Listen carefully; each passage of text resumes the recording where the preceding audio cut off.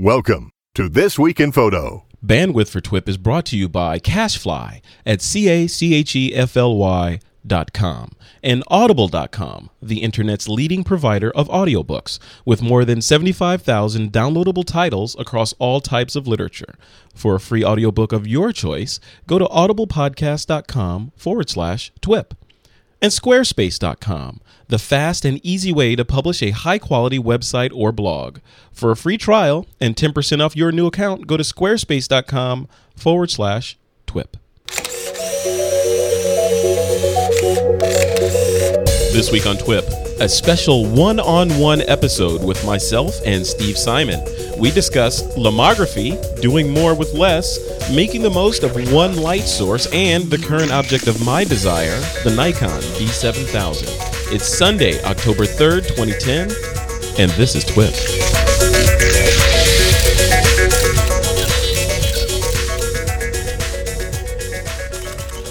Welcome back to TWIP, your weekly source of photographic inspiration. I'm your host, Frederick Van Johnson, and joining me today on the show is just one guy, and his name is Steve Simon. Steve Simon and I are going to have a one-on-one, mano-a-mano discussion about a couple of interesting things around photography. Hey, Steve.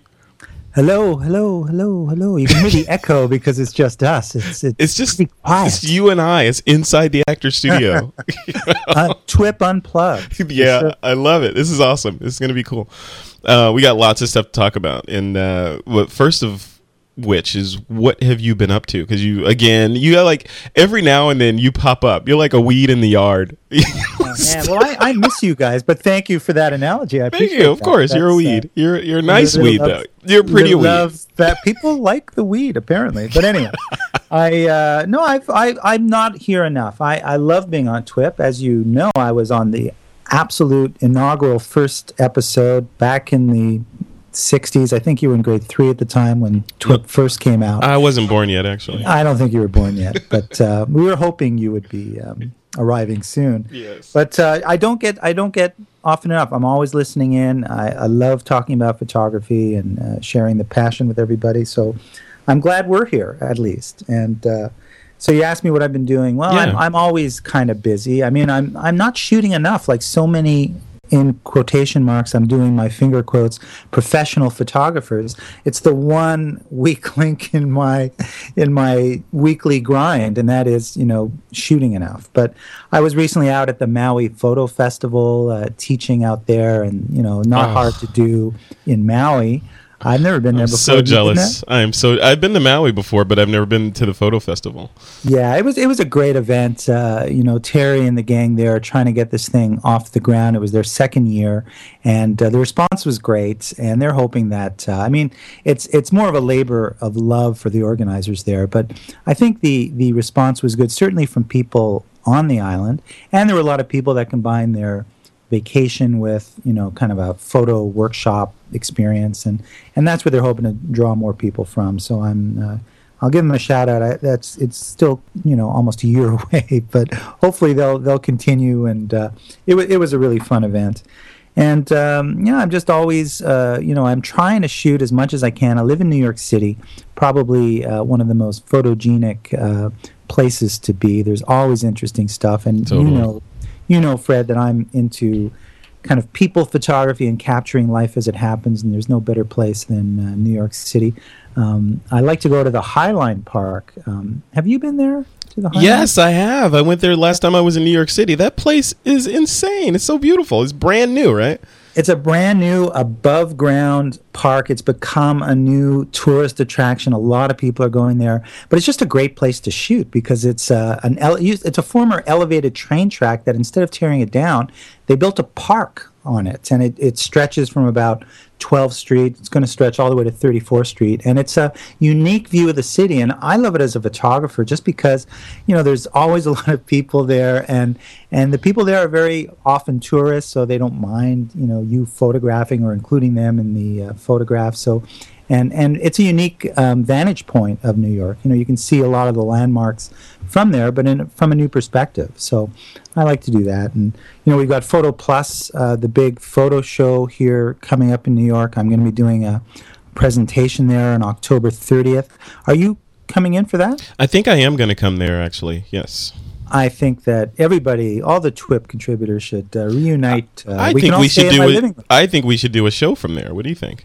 I think we definitely should because we've just come from. Well, I wasn't at Photokina, but I know you guys have talked about Photokina being. Yeah, Joseph went to Photokina.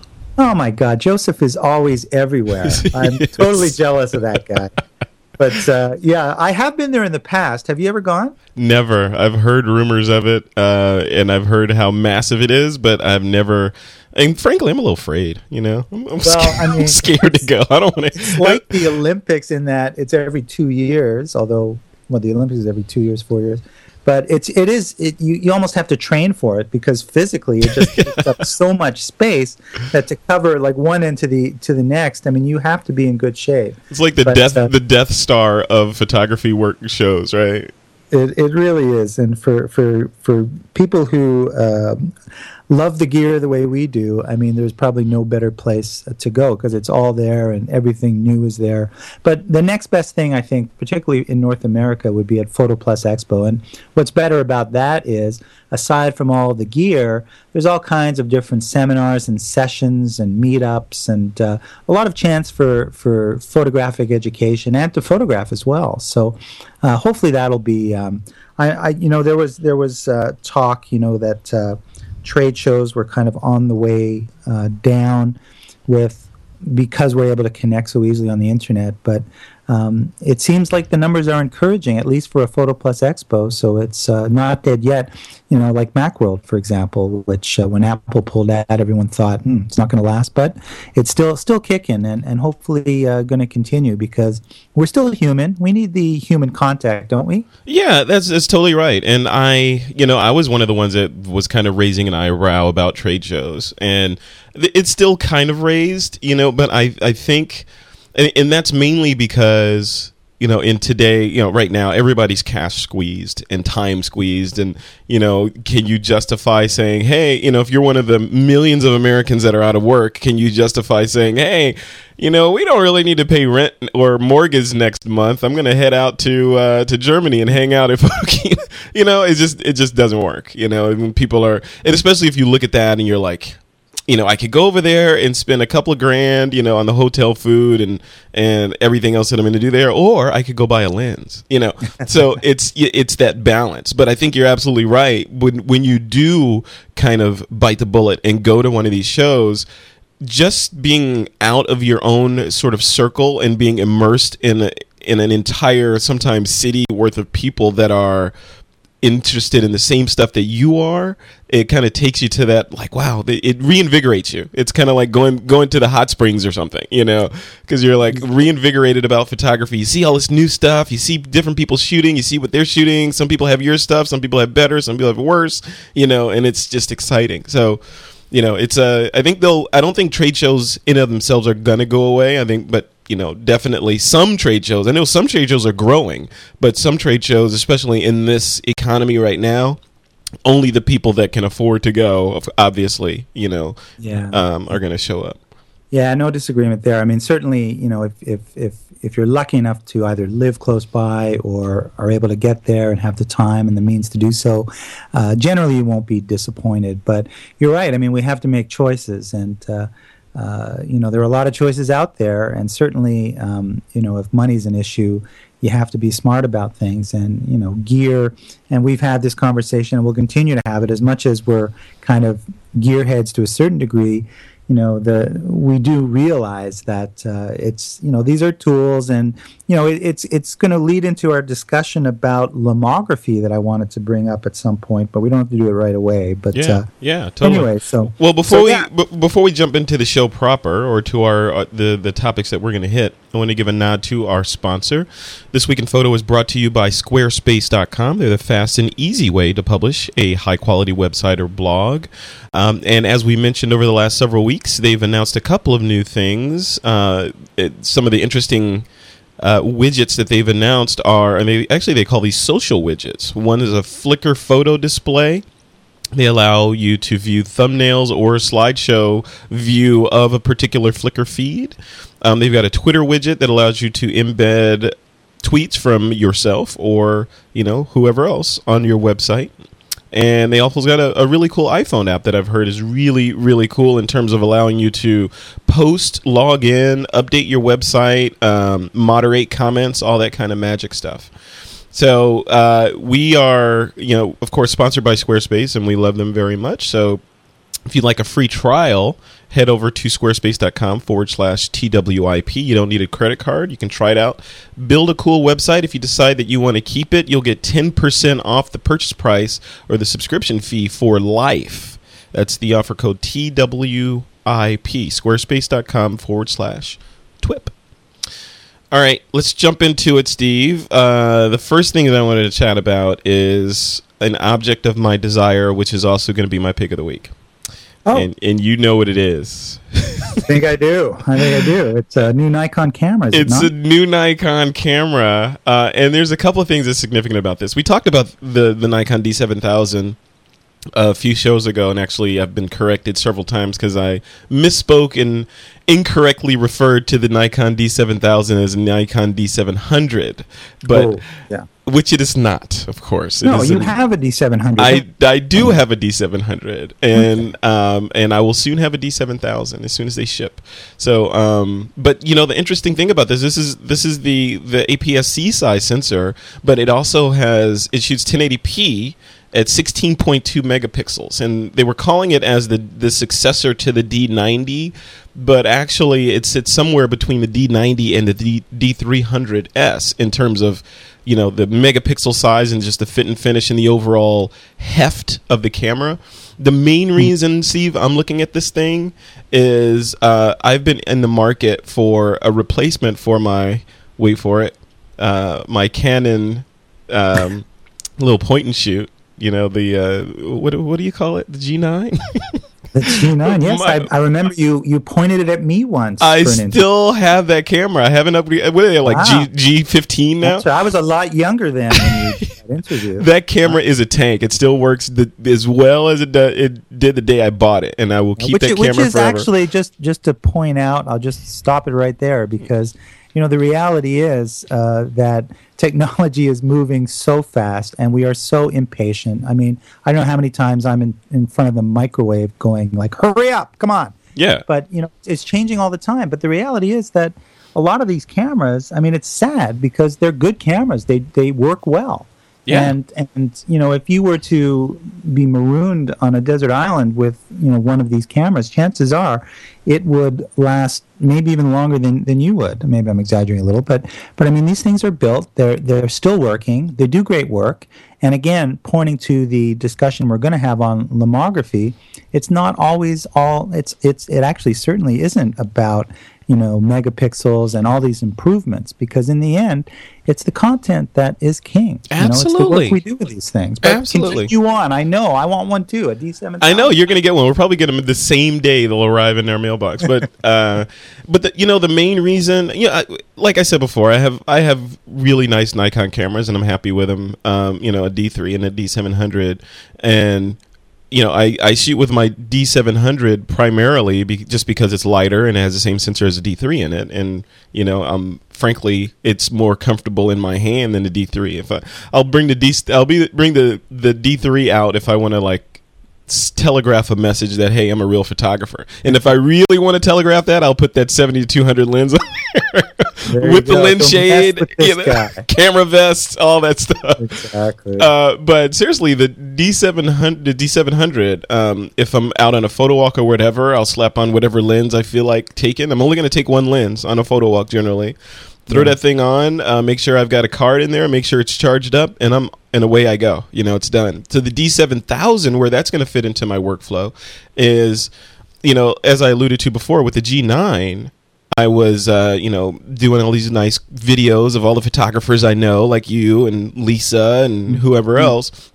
But now I've stopped because I put a pause on it because I want higher resolution, and I need HD, especially now that YouTube can support HD.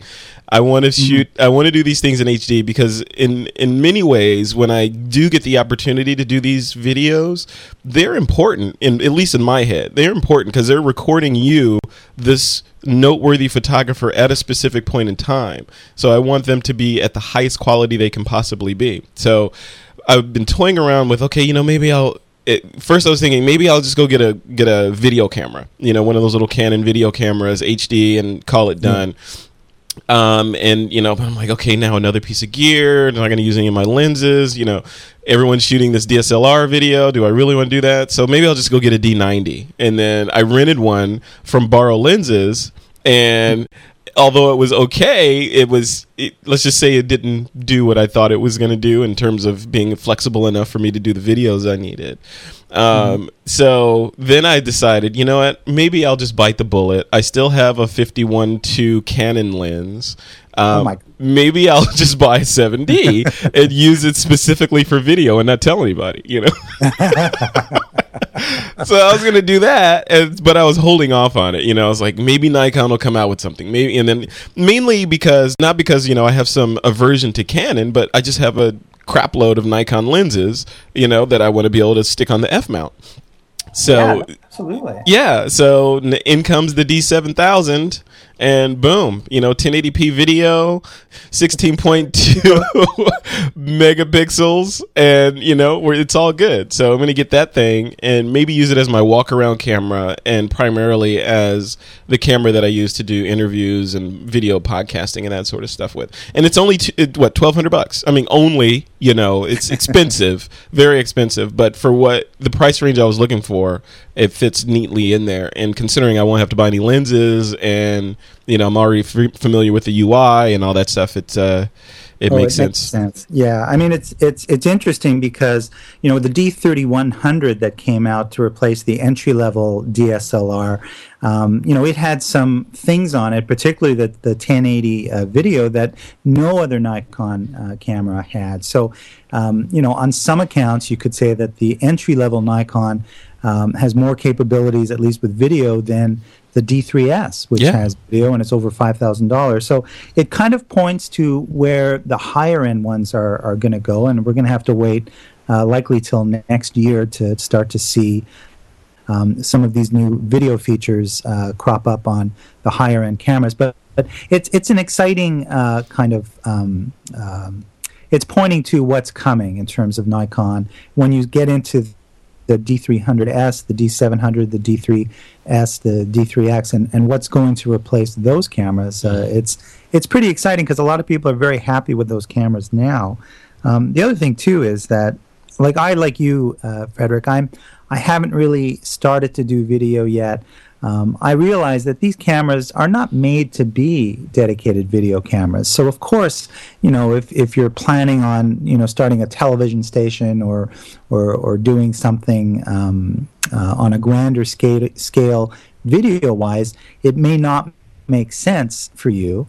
But as we also know, and that's why a lot of Hollywood is starting to use these cameras, that you've got the ability to use a larger sensor for video, which allows you to put these fast lenses on and gives you a beautiful quality that we're used to in still photography, and translates it into video in a way that was reserved for the highest end Hollywood cinematographers of the past. So now, you can get, you don't even need a D7000. You can get the entry level one for $700, the D3100. You have 1080, and if you've got some beautiful fast glass on there, you can do extraordinary results with this. And if you get into it further, there's no limits to where you can go. The other thing I like about the Nikon system is, you've got the picture controls, which I know a lot of photographers don't use.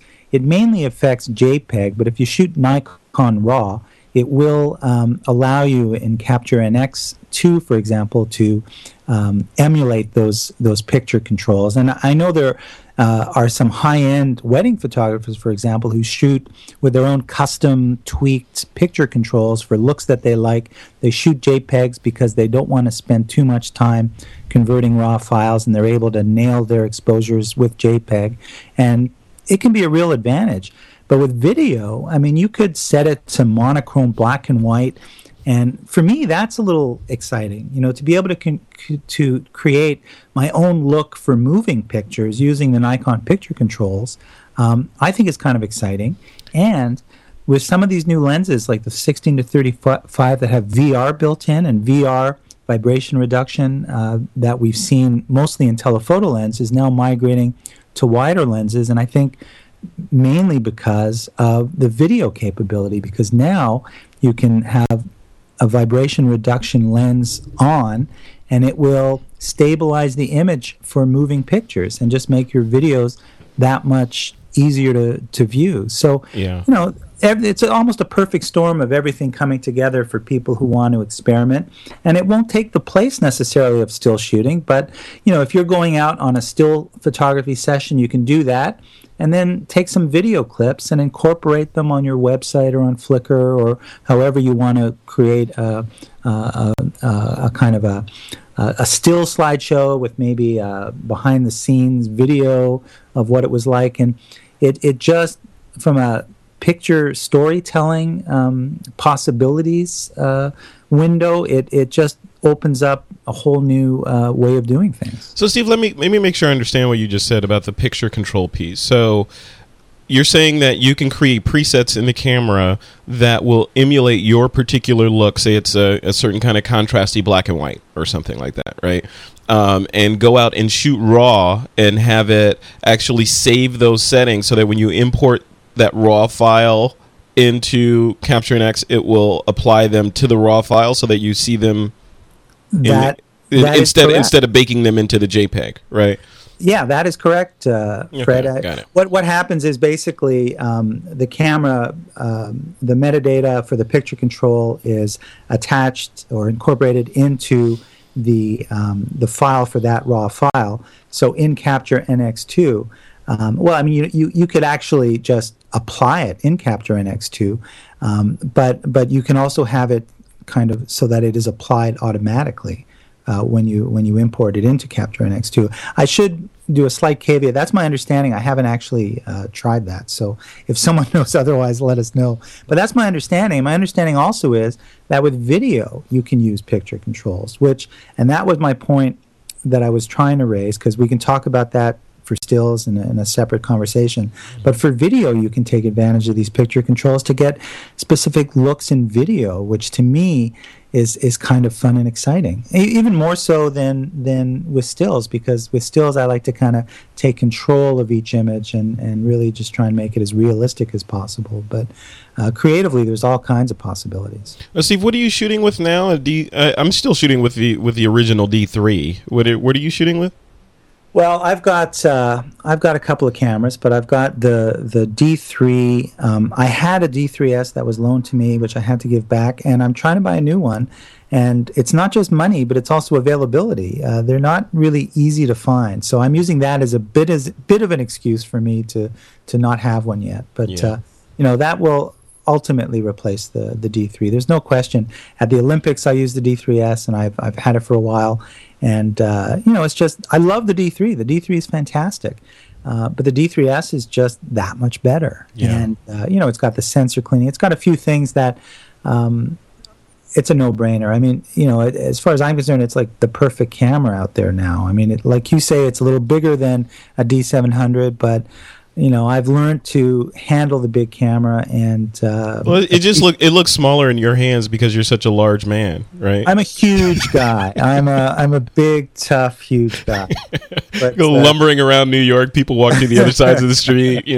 Exactly. No, I agree with you. I mean, for me, I much prefer to have a lower profile camera, but I've resigned myself to the fact, after years of using the D2X and the D3, that I'll pay the price of having a bigger camera, which is, it's a little bit more noticeable when you're trying to be a fly on the wall. It's also a little heavier to deal with, especially those long days. And if you're having a hand hold a lot of your 70-200, which is not considered to be a really huge lens, but it takes its toll after a while when you're hand holding for a long time, even for a big, strong guy like me. Yeah, totally.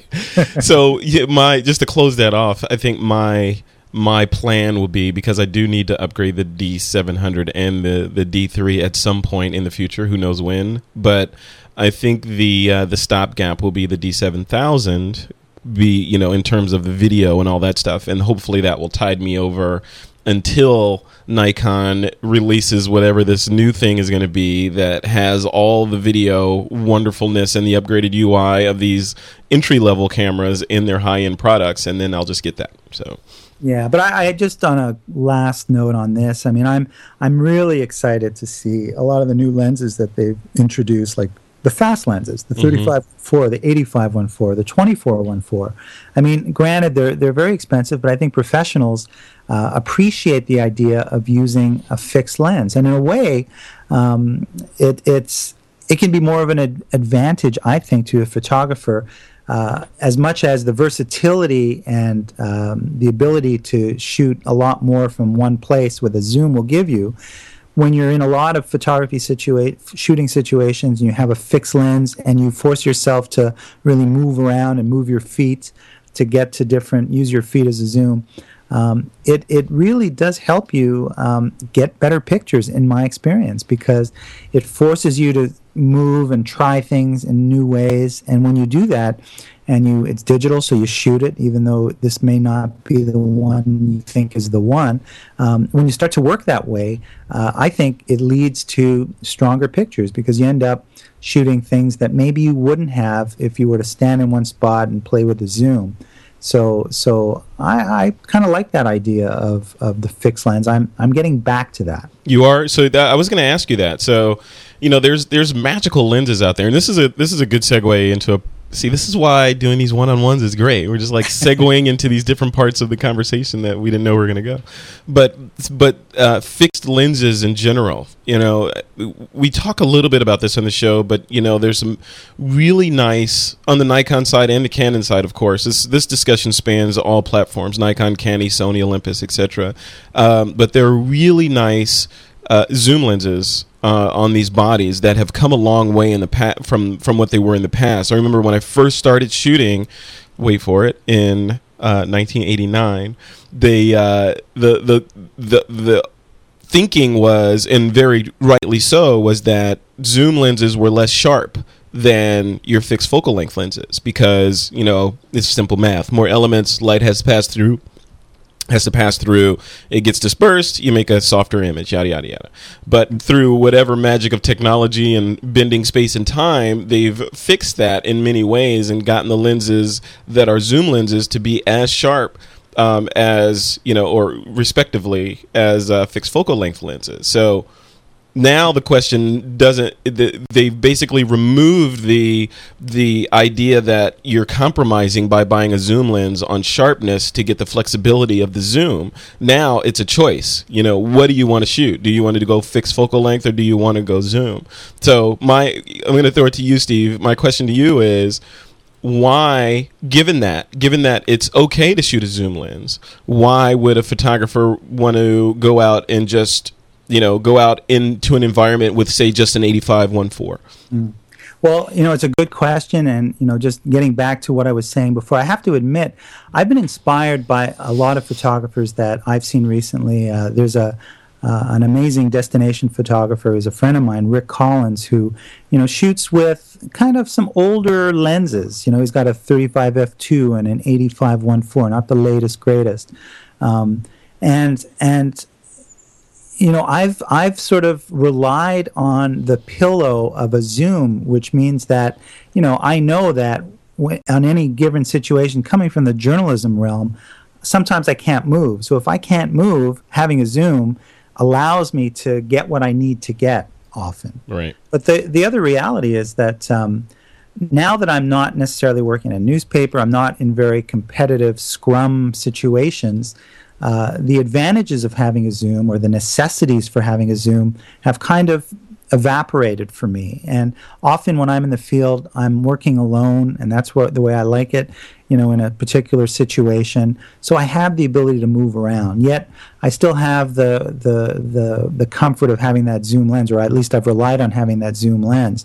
I like the discipline of having a fixed focal length lens that, as I said before, which means that I have to make just subtle movements and really experiment eye to the viewfinder as I compose the image and move around and try things. And this way, one thing is taken away, and that is the focal length. In order to adjust my perspective, I have to move myself. Whereas when you have a zoom lens, you can use the zoom to adjust the focal length and move yourself. So that's great. It's more flexibility, but sometimes too many choices can lead, and not enough time to make those choices can lead to less than the best results. So I'm starting to find that by either leaving my zoom at one focal length, if it's a 24 to 70, I might, on a full frame camera, leave it at like 32 or 35, so distortion is minimized, and moving myself around and forcing myself to come up with the best possible composition by moving around and trying things has actually helped me to, and I've been doing this a long time, just to get better, because, we can always improve. So I think, and that's for someone who's been doing this a long time. I think for people that are new to it with a zoom lens and too many choices, it may not be the best way to learn, because you've got to go through a lot of trial and error of moving around and moving that zoom and not knowing why. By eliminating that one thing, by keeping it ramped at the extremes, for example, by using your zoom lens and moving yourself, or using the discipline of having that fixed focal length lens and moving around and discovering your composition, I think will accelerate your growth as a photographer, particularly for new photographers coming in. Yeah. And the idea of having the fast lenses too, they're smaller, easier to handle. Often less expensive, at least the higher end ones, than the 2.8 zooms. Yep. So there are a lot of advantages. Yeah, it's a zen experience for the I don't know, I don't want to say just new photographers, just for photographers in general. I do that from time to time as well, Steve. Like on photo walks, I'll just take out the D700 and put on just a 50, and just walk around with that. And at times you feel, I lament not having brought different lenses. Like, oh man, look at that shot. If I just had my so-and-so, I would have been able to get it. But then other opportunities avail themselves because you are restricted. And you're like, okay, well, I want to go get a portrait of this person. I actually have to go talk to them because I want to get up a little closer. So yeah. I think Frederick, it's akin to having too much equipment. I see it a lot on the workshops that I give. People will bring a giant bag full of stuff, and in a way that is completely, what's the word? It weighs you down. And if you have a lighter set of tools and you don't bring everything, yes, there are times when, oh darn, I wish I had my 400 because that would be a great shot with a 400. But there's a lot you can do with what you've got, and you just have to say, okay, let go the ones that you're not going to get it all, and just work within that one frame. And I guarantee you, if you start to discipline, if you're one of those people that brings everything, and you force yourself to, just take the bare minimum one time and see how that goes, and you really work it, you will, I think, understand the benefits of doing so. It's liberating. Yeah. So let's Steve, that's a good segue into less is more. And you mentioned a couple times that you wanted to talk about lomography, which is kind of the new, it's an old technique, but is enjoying some renaissance. You want to talk about that a little bit? Yeah, absolutely. I brought it up to you because just yesterday I was on my bicycle here in New York, and I happened upon this store. I saw the sign out there, and I think it said like the Lomography store or something. And I thought, whoa, I've never seen that before.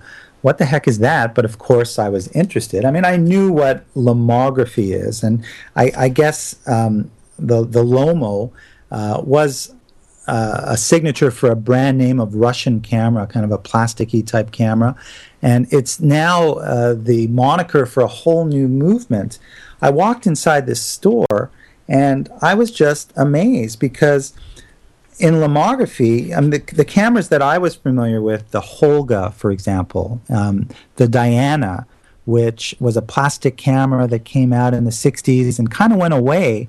But in this lomography store, all this stuff was back, and it was back with a vengeance. I mean, the Diana now has different versions. There's one with flash.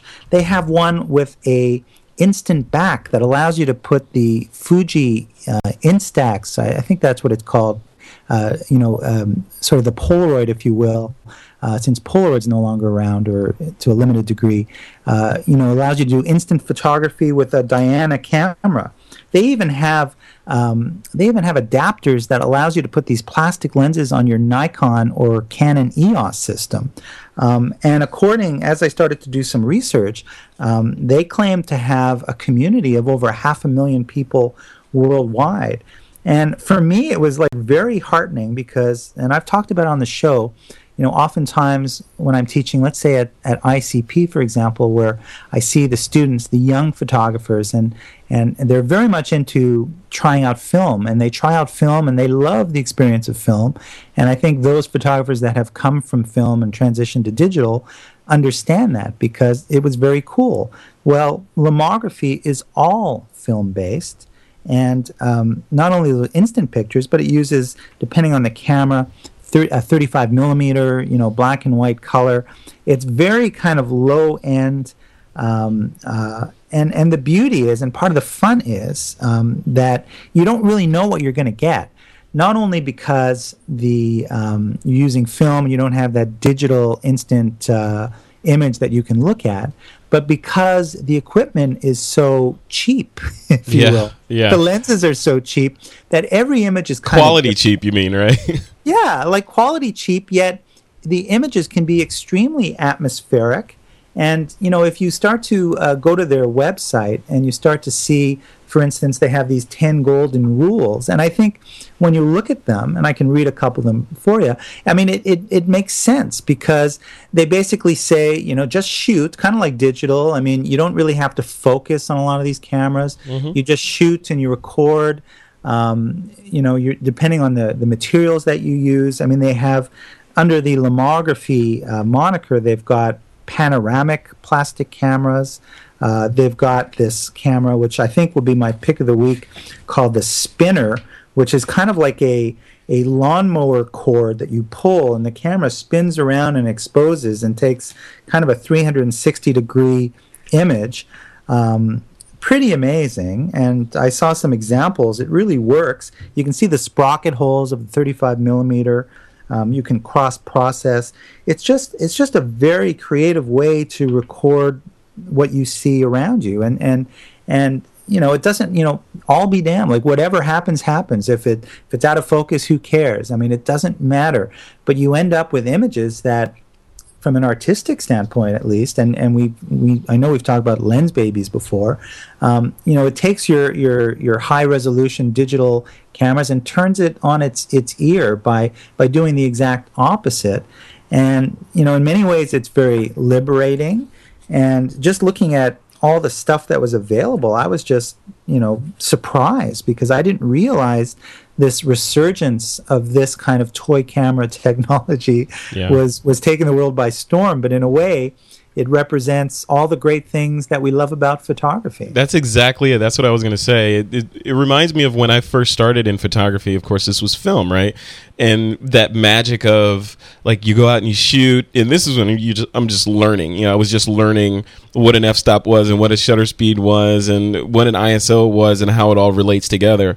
So you're out shooting and trying to understand all this stuff, but you're like shooting with blinders on because you have no idea what you're going to get, and you have to take notes and remember, okay, frame this was like this, and on frame 15 I did this, and then you go and you process the film, you get it back, and you look at, oh, okay, that's what depth of field means, But that, digital, of course, erases all that because you have the instant gratification.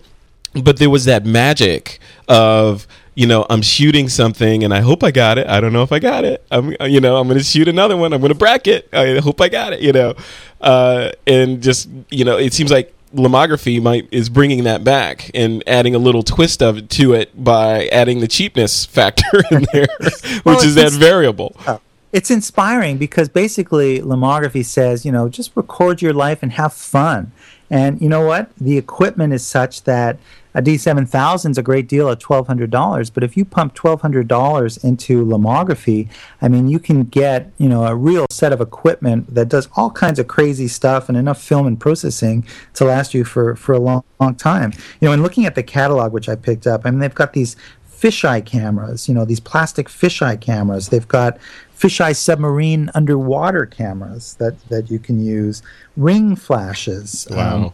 They have these color splash cameras that, put filters over the flash to give you these crazy colors. And they've got color splash flashes that photograph, with different colors. And they've got instant film and the Holga and the Horizon, which does, beautiful panoramic stuff. And, there have always been serious photographers using this stuff. But now it's become kind of mainstream. And at the store when I was looking around, they got these beautiful like leather cases that you can put this stuff in, and they've got they've got stuff catering to, it doesn't ignore the fact that we live in this digital world. So they've got these scanning masks that allows you to put your Lomography negatives onto one of these scanning masks and then put it on a simple flatbed scanner that allows you to bring your stuff to the web, etc. They've got galleries now in major cities around the world. Anyway, it was a big surprise to me. I kind of knew about it, but I didn't realize it had grown to the level that it appears to have grown. And New York City's not a cheap place to have a major venue like this. And in looking at the catalog, there are many major gallery stores around the world. And then I checked out their website.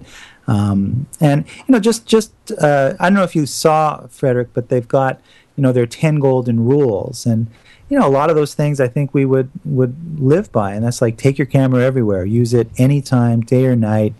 It becomes a part of your life, and I think for a lot of people, they're recording their lives, be it whether they're phones or now using this stuff. They say shoot from the hip, try stuff, take chances, and photograph people.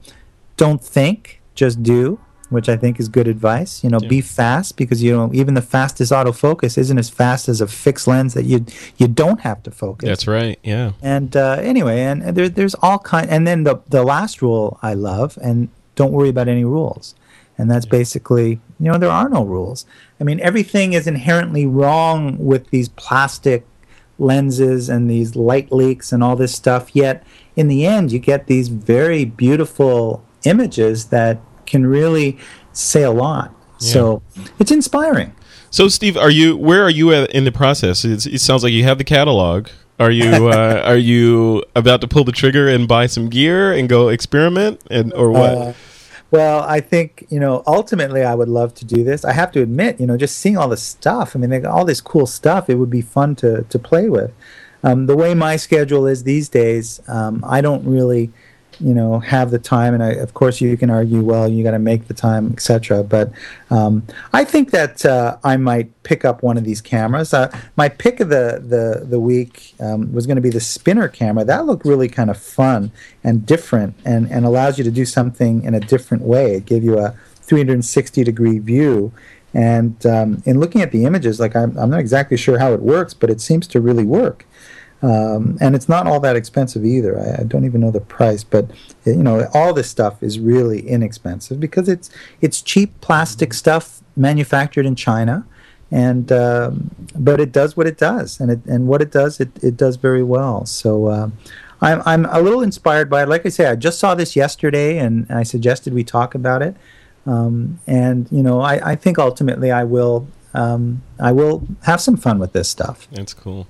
All right, see, before we move on to the listener questions, there's one other topic I wanted to talk about, and this is inspired by one of the sites that I frequent. That's the Kelby Training website. And one of my heroes, which I had the opportunity to interview here on This Week in Photo, is Joe McNally. Has a bunch of videos up there. And one of them one of the latest videos, actually, he was talking about doing stroboscopic photography with the Nikon CLS system, where you set the camera up, put a subject in front of a dark background, and have them move and fire the flash throughout a single exposure to make multiple exposures on a single frame of a single digital frame.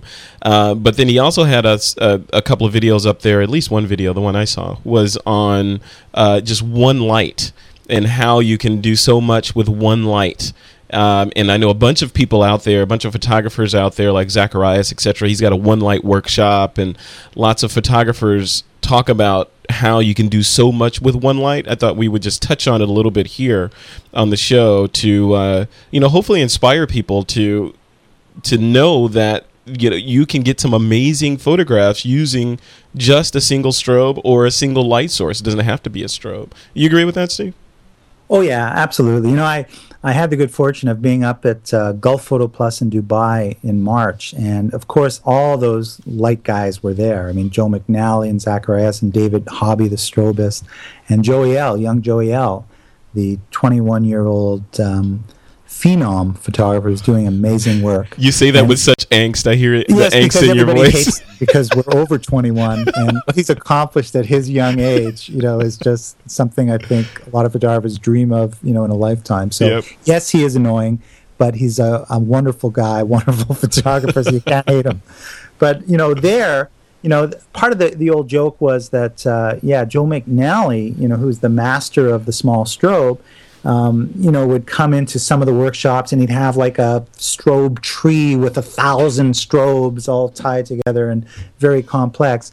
But, that may be true, and that may be part of the show. But the reality is that Joe will often, in his workshops, understanding who the people are that come to it, show just how much you can do with one light used well.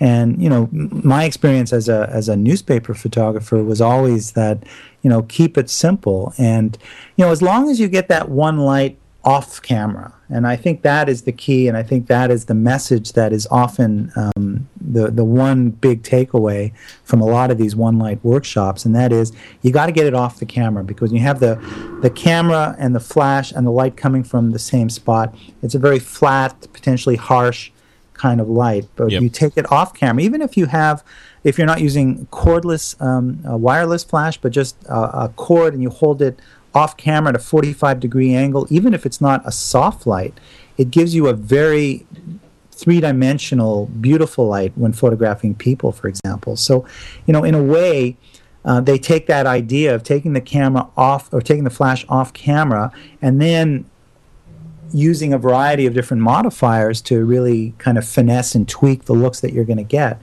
So, yeah, I'm absolutely a big proponent of one light, and for years, I would use the Elinchrom makes probably, and I think it's famous throughout photography, the Octabank, which is a 7-foot giant octagonal umbrella that you could actually, and I have, stand absolutely in front of, where you think you would kind of block the light, but this light bathes your subject in such a way that even if you were to block 30% of the light coming from this thing, it won't even miss you. It's still going to give you a beautiful blanket of soft light, and it's one light. And for years, a lot of big name photographers would use that. It's in a way the easiest way to get an absolutely beautiful light is to have a giant soft light source. Yeah.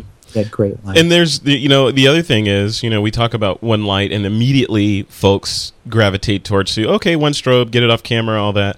But one light is one light. I mean, one light can be the light in your hotel room, it could be the window in a room, it could be the sun, it's one light, and once I think part of understanding the dynamic of photography and how things work together is understanding that play of the primary light source and the shadow, and specularity, and what makes your shadow, and how to reduce the shadows, and creatively, move your subject into shade or use a reflector to bounce some light back onto them, which effectively gives you two light sources, and that sort of thing, That's the little asterisk on all these one light systems, and that is, you have one main light, but then if you use different kinds of reflectors, you can fill in when needed and then really enhance that beautiful one light by closing up and filling in the shadow areas that if there's too much of an extreme there. So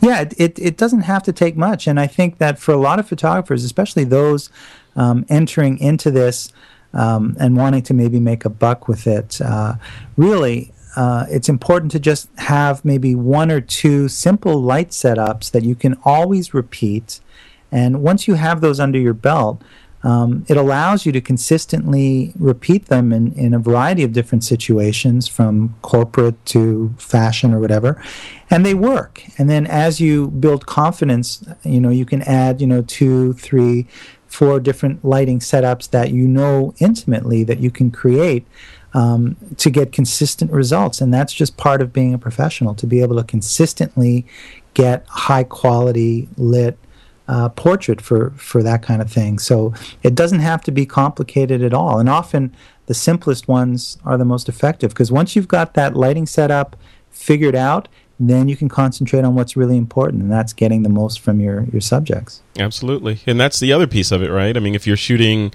people, part of photography, at least people photography, whether it's models or candids on the street or whatever, is being able to build a rapport with the subject so that you can elicit an emotion out of them or put them at ease or whatever, so that you get a decent shot out of them. All of this while understanding the complexity on the other side of the camera to make sure you capture that shot.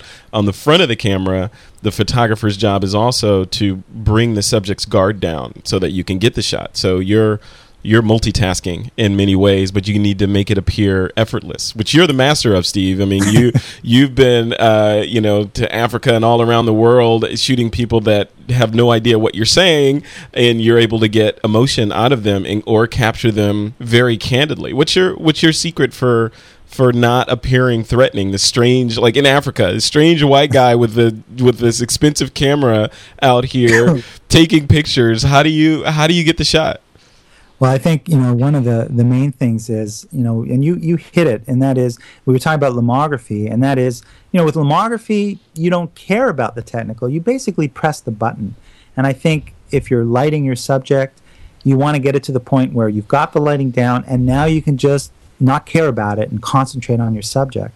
I think when working quickly in the field, you need to figure out the technical so you don't have to worry about it, and you can concentrate on dealing with your subject. And by that, obviously when I'm working on location, or if I'm in a foreign country, depending on what it is I'm doing, often I will sit down, sometimes through a translator, and explain to the subject, just so they know and they're a willing collaborator and participant in what's going to happen in terms of a portrait situation.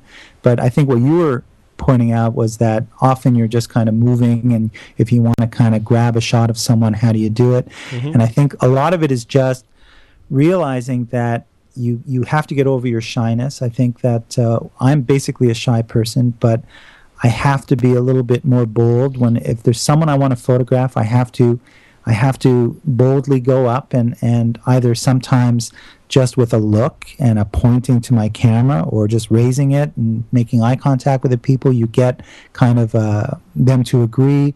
Or if it needs be, you need to sort of talk about it, or hopefully you'll be able to communicate that.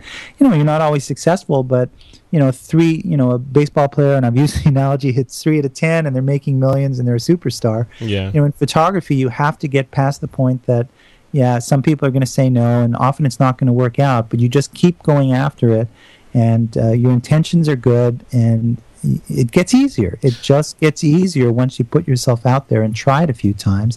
And if you're lucky enough to get a really great shot, that's often all the inspiration you need and motivation to keep on pushing yourself, even if you're a shy person. So when you're a shy person, better. When you're out there, say you're out in the bush somewhere, and people are there that may have to walk like 10 miles a day or whatever to get water. They're just living in kind of these impoverished conditions, and you're there documenting that for, humanitarian purposes or whatever. When you're there, is it your sense that these folks have seen cameras before? I mean, do they even know what you're doing, or are you just like, this strange alien that came down that has this gear and is taking light samples or something, Yeah, I think that, for the most part, in places that I've been in Africa, people are aware of photography. I mean, I'm often working in places that are not necessarily isolated villages, but close to big cities. You'll often find a photographer in the market somewhere. It's not something that everyone can afford, but photography is something for a lot of people, special in that they don't get to do it very often. They don't get recorded very often. So, and I think too, Fred, when I'm working in those situations, I'm usually working with people on the ground who have explained to the people, if English isn't their first language, or if they don't speak English, exactly why I'm there, what my purpose is, what I'm doing. And they're on board. They understand that these photos will be used to either show people in the area that is employing me, be it Oxfam or one of these NGOs, to ultimately help the situation. Because usually, if I'm working for an NGO, for example, that NGO is I'm in the place where the NGO is actually making a positive difference. So they're aware of them and they think good things about them because they're actually helping. So that makes it a lot easier.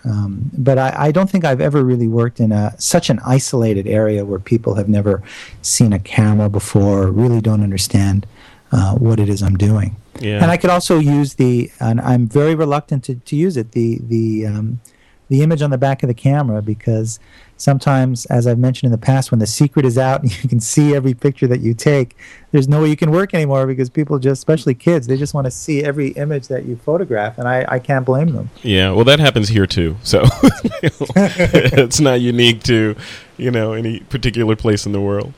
Well, this is a great discussion, Steve. Let's take some listener Q&A to make sure we get some of these questions in. The first one I wanted to take, actually, I think we only have time for one quick one. It's from Peterk, Peterk, from Australia. And again, these are questions that we pull from the This Week in Photo forums to answer when we can. So if you have a question that you'd like us to answer, just go over thisweekinphoto.com/forum and enter your question or peruse the forums there. They're really active forums, and there's really good stuff in there, so definitely check them out. This first one comes from Peterk in Australia. He says, basically, he says, wondering if anyone can help me here. I'm looking to buy my first DSLR, will be a used one. I have several lenses from my SLR 35mm film days. Two I am particularly fond of. It's a Nikon S Auto, what is this? Let's see, a 55mm and a 135mm 2.8. The first one's a 1.2. And he says the question is, would either of these lenses fit a Nikon DSLR? Because of the lack of funds, we'll probably be looking at an earlier DSLR cameras. Any help will be much appreciated. So, Steve, somebody has old lenses, but we know these older lenses are also really good, and he wants to make the jump into digital. Can he take his lenses with him? Absolutely, and that's the beauty, at least because he mentioned they were Nikon lenses, and the fact is that even the earliest lenses from the late 50s, 59, when the Nikon F system was introduced, literally 50-year-old lenses can be used on the latest cameras.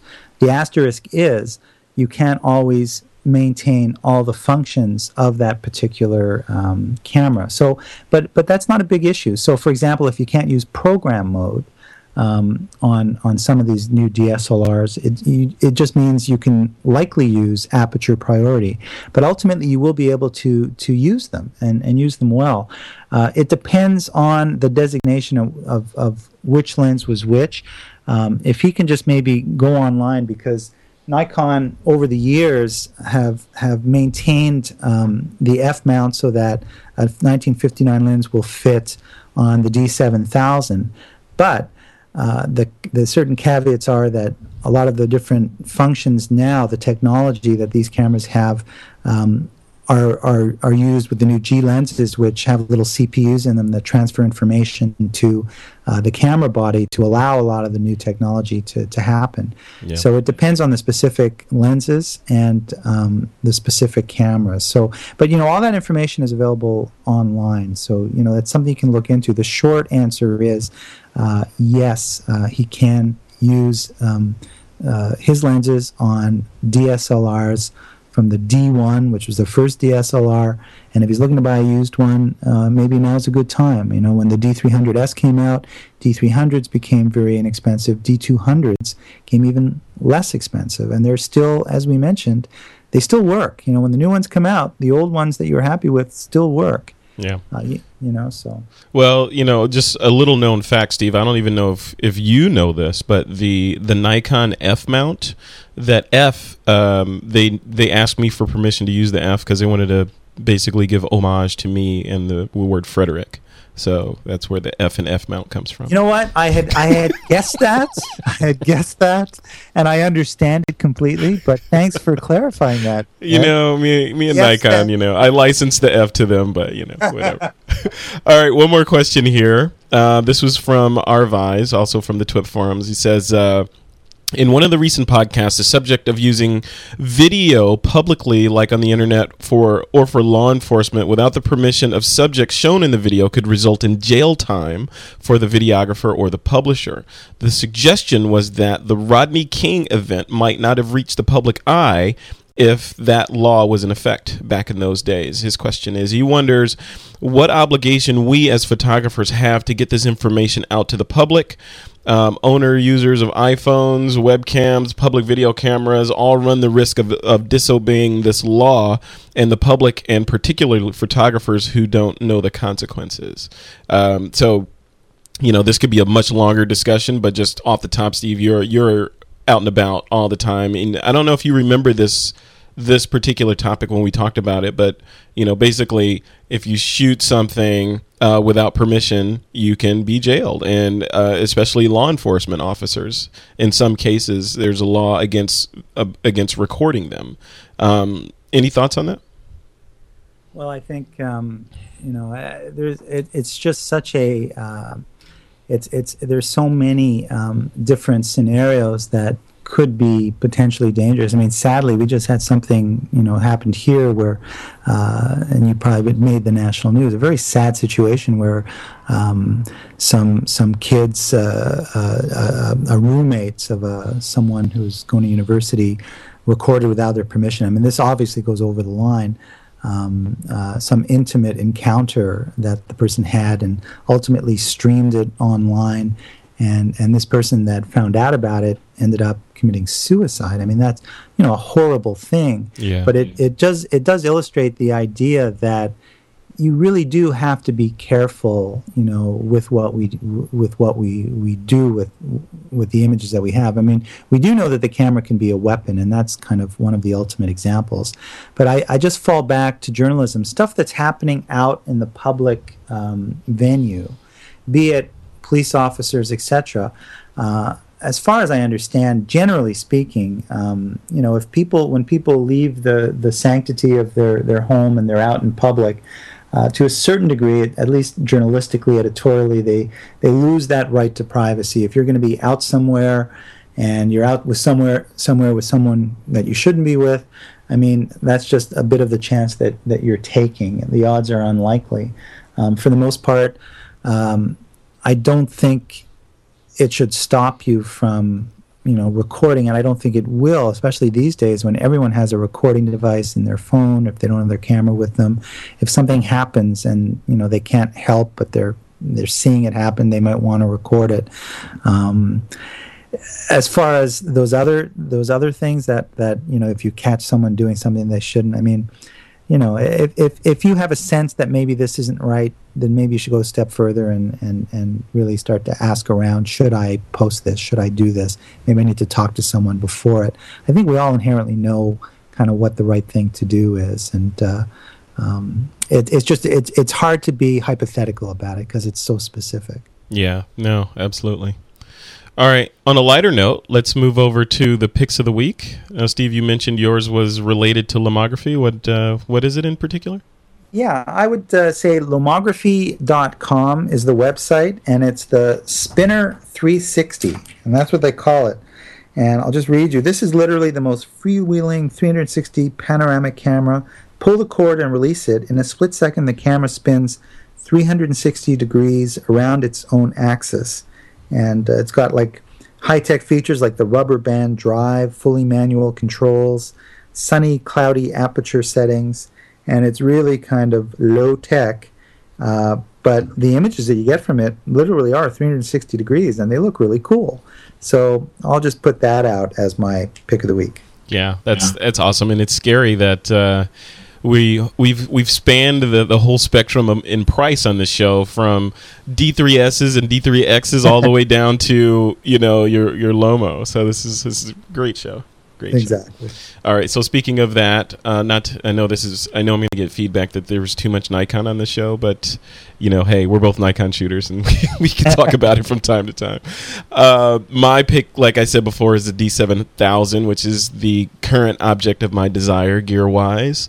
And I'm going to be picking that up soon, particularly for the video in there, and the fact that you can not only the video, because like you pointed out, Steve, the D3100 also has HD video on it, but the D7000 has an audio in port on it, which is critical to me, so that I can plug in a mic and actually record folks, which will be new.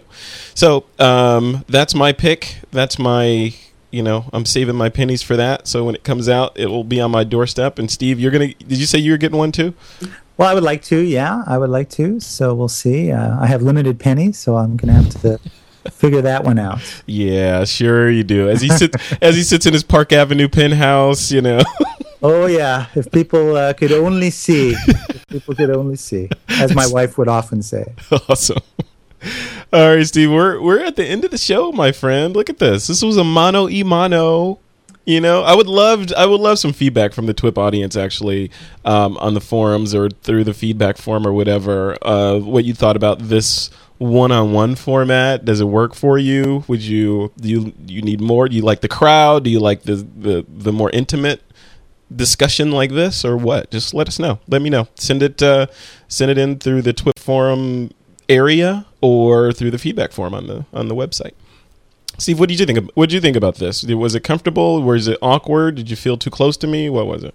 Were we recording this? I thought this was just a conversation that we're having. Exactly. No? See, that's my point. That's the way it should all good. I love talking to you. Love talking to anybody. I'll probably go down to the bus stop and talk to people waiting for the bus about photography down there after. So. There you go. Here comes that guy again. Here comes that creepy guy with the Lomo. Exactly. All right, Steve, where are you online? Where can folks find you? They can find me Twitter/Steve Simon, and I'll just promote the fact that I will be at Photo Plus Expo, sponsored by SanDisk, doing my presentation, The Passionate Photographer, 10 Steps Toward Becoming Great. It's a 3-hour deal on the Saturday, October 30th.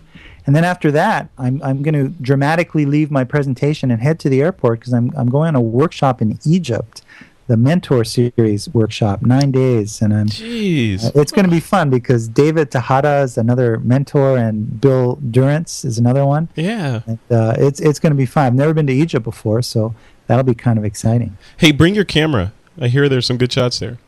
I will do that. I hadn't thought of that. That's great. I will. I'm here to help, my friend. I am here to help. You know what would be cool? If you brought your Lomo. Bring a Lomo out there and do some Egyptian lomography. There you go. Okay, I tell you what, I will do that. That is a very good suggestion. By that time, I should be able to afford a Diana. And it shouldn't add too much weight to your luggage, apparently, right? Exactly. Although I got to worry about, no, I won't have to worry about X-rays. X-rays are only going to add to the coolness of the shots. Exactly. There you go. It's just going to, add more variables. Perfect. Exactly. All right. And if the listeners are looking to keep up with everything in the TWIP universe, you can head over to thisweekinphoto.com, where you'll find links to our Facebook fan page, our Twitter account, and much more. You can also find us on meetup.com, at Meetup. Just go to meetup.com and search for This Week in Photo or TWIP or something, and you'll find us. Join our group. And if you're in the Bay Area, you can join me in person once a month for our meetup groups. And if you're looking to keep up with me personally, Frederick Van Johnson, you can check out my blog at frederickvan.com or follow me on Twitter at twitter.com/Frederick Van. And with that, it is time to take that lens cap off.